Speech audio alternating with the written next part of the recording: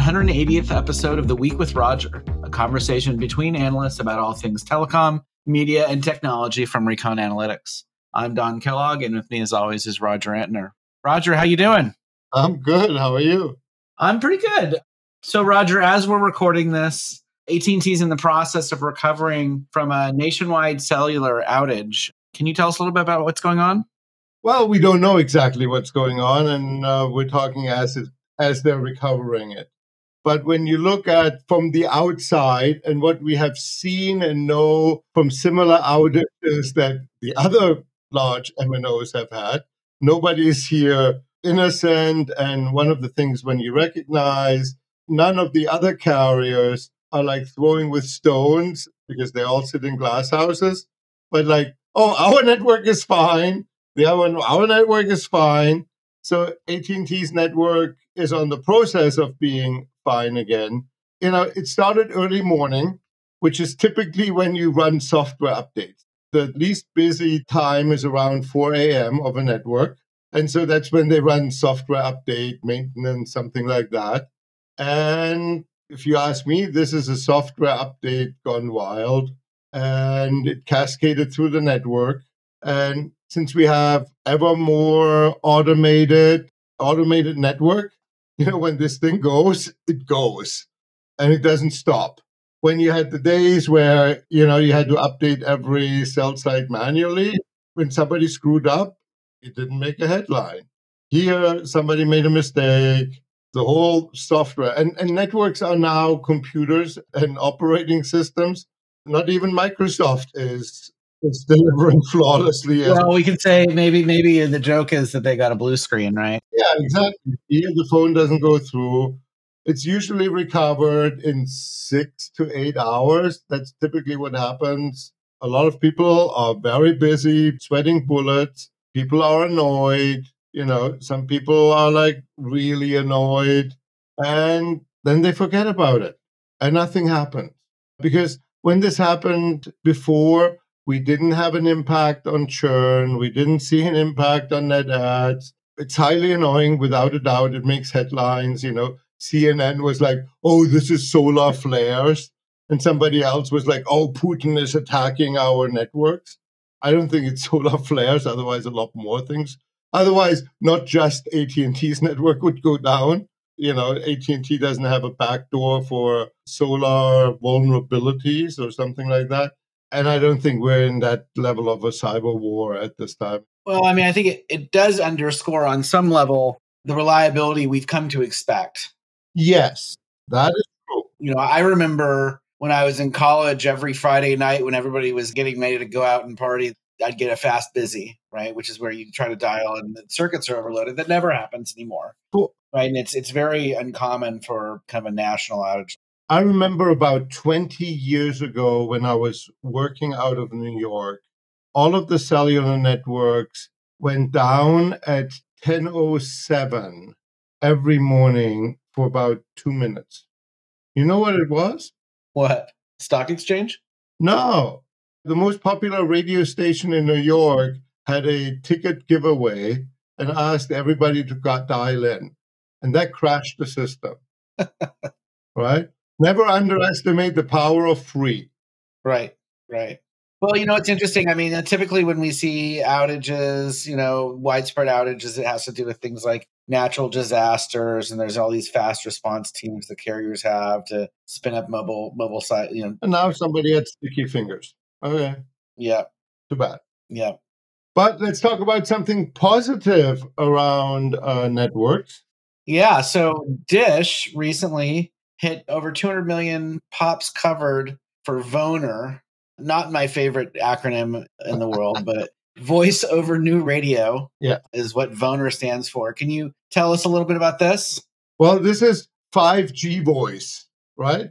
Again, we're coming back to voice, which is supposedly easy, but it's highly latency sensitive. And it's really, really difficult to run on a 5G network. Right. So give us the background here. So up until recently, non-VoNR connections, even if you're on a 5G phone, are running through the 4G core, correct? Well, it's running over either AT&T's or T-Mobile's network. So your data might come from the Dish Genesis network, their 5G standalone core, but they couldn't get the VoNR done because of the latency requirement. Right, but notably, the MNOs are not running a whole lot of VoNR yet, right? I know T-Mobile's running some in a few markets, but Yes, 200 million pops covered is a real achievement from a technological perspective, just in general. it is a real achievement. The other carriers have been a lot more careful with standalone core, and they have been a lot more careful with VoNR. As you mentioned, T-Mobile has it live in a couple markets. Dish has no other choice. They can't drop back to VoLTE, which is voice over LTE, the 4G standard. It's a high wire act without a net, or with a net, and the net was like T-Mobile and AT&T's network, and it was paying them money for it. So by them having their VoNR running on 200 million, which is, roughly what, 2/3 of the country, this is basically their entire network is now VoNR. And that's a real achievement. Congratulations. Nobody has done this, definitely not in the US. And so it's really terrific. And then the question is, do people besides us and people like us who are geeking out in technology really care? Right? When you tell to a normal person, like, oh, voice is now working on the 5G network, they're like, it didn't before? Right? Yeah, I mean, they built the network, right? Now the question is, will people come? Yeah. The other piece to this, right, is that, as you say, as you mentioned, the roaming agreements that Dish has with AT&T and T-Mobile, they may not need to fall back on that as much. Exactly. So this is a real deal, cloud native, voice capable nationwide network, which is not easy to do. And it should become a lot cheaper now for Dish. There are a lot of people who are saying, oh my God, the sky is falling, and they're in serious trouble. Yeah, within limits. But here, this is really good news on the financial side for them. On the other hand, there's also not so great news, right? Yep. They're having some personnel turnover. This has been kind of a fairly consistent drumbeat we've heard, but who's out now? Michael Kelly, President Retail Wireless, is leaving after just about 300 days. Not that great, because Dish needs really strong retail and sales leadership. I think this is maybe somewhere where we might disagree a bit. It depends on the brand in terms of how heavily you rely on retail. When we've looked at this, the national MNO brands and to some extent some of their prepaid brands, right? So at T-Mobile, Metro, and an AT&T Cricket, all rely heavily on a broad retail network. But then there are other brands like your Mints, your Consumer Cellulars, Visible is another example, that are D2C that you can go buy fill up cards or whatever, but they don't rely on those retail. Yeah, and they all have one thing in common. They're small. So if you want to be small, absolutely have no retail. If you want to be in the double-digit millions, you need retail one way or another, right? Because if Dish relies on Amazon for wireless sales, they have to wait a while until we hit numbers like mattresses. And this is not a joke. Yeah, but I mean, Amazon is a good proof point, though, right? Like in my personal life, and I'm a millennial, full disclosure, right? Like I buy almost nothing in person, right? Why would I bother to do that, right? Sure, there are lots of boomers out there, right, that want to go in and buy in person in the store. And the store is a great channel if you need to go get something fixed or buy an accessory. But I do think, we're not quite where we need to be. But over the long term, particularly as phones are more incremental kind of updates as opposed to groundbreaking new devices, I'm not sure that you need the broad retail. Well, I think, and I don't think I'm too far off, you can take everybody who signed up for Dish through Amazon and you can put them in a stadium. We can argue how big the stadium is. Yeah, no, absolutely. There's issues separate and apart for Dish in terms of their acquisition strategy and what they're doing and everything else, right?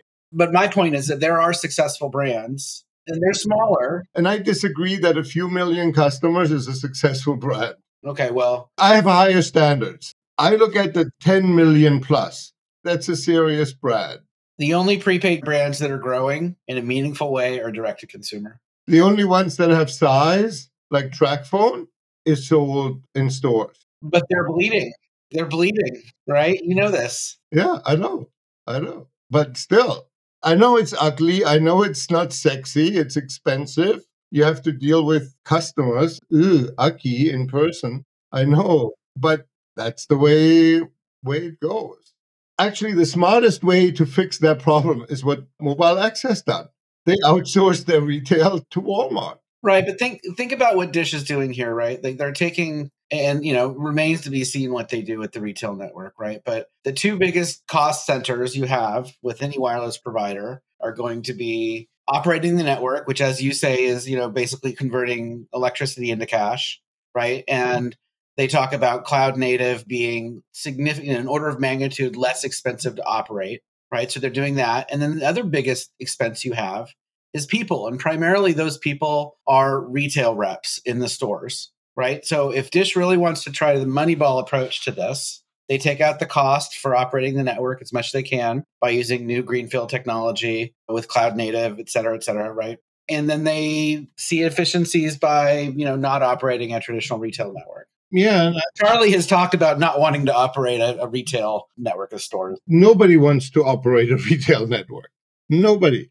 But that's still, when I grew up, I didn't want to do my homework either, right? But you have to do your homework. And so it's a difficult necessity. Nobody has done this problem yet or solved it yet in the US. Everybody talks about it. And then you're running around at 10, maybe 15% digital sales. Yeah. Even like the cable companies who have not a lot of stores, have stores because they know they need them. Their sales channel of choice is telesales. And if I would look to anybody to solve this and do it without retail, I would look at cable. Mm-hmm. Now, all the websites are pretty atrocious across the board. So, yeah, I think it's interesting. I'm sure this won't be the last time we argue about this, right? I'm looking forward to be wrong.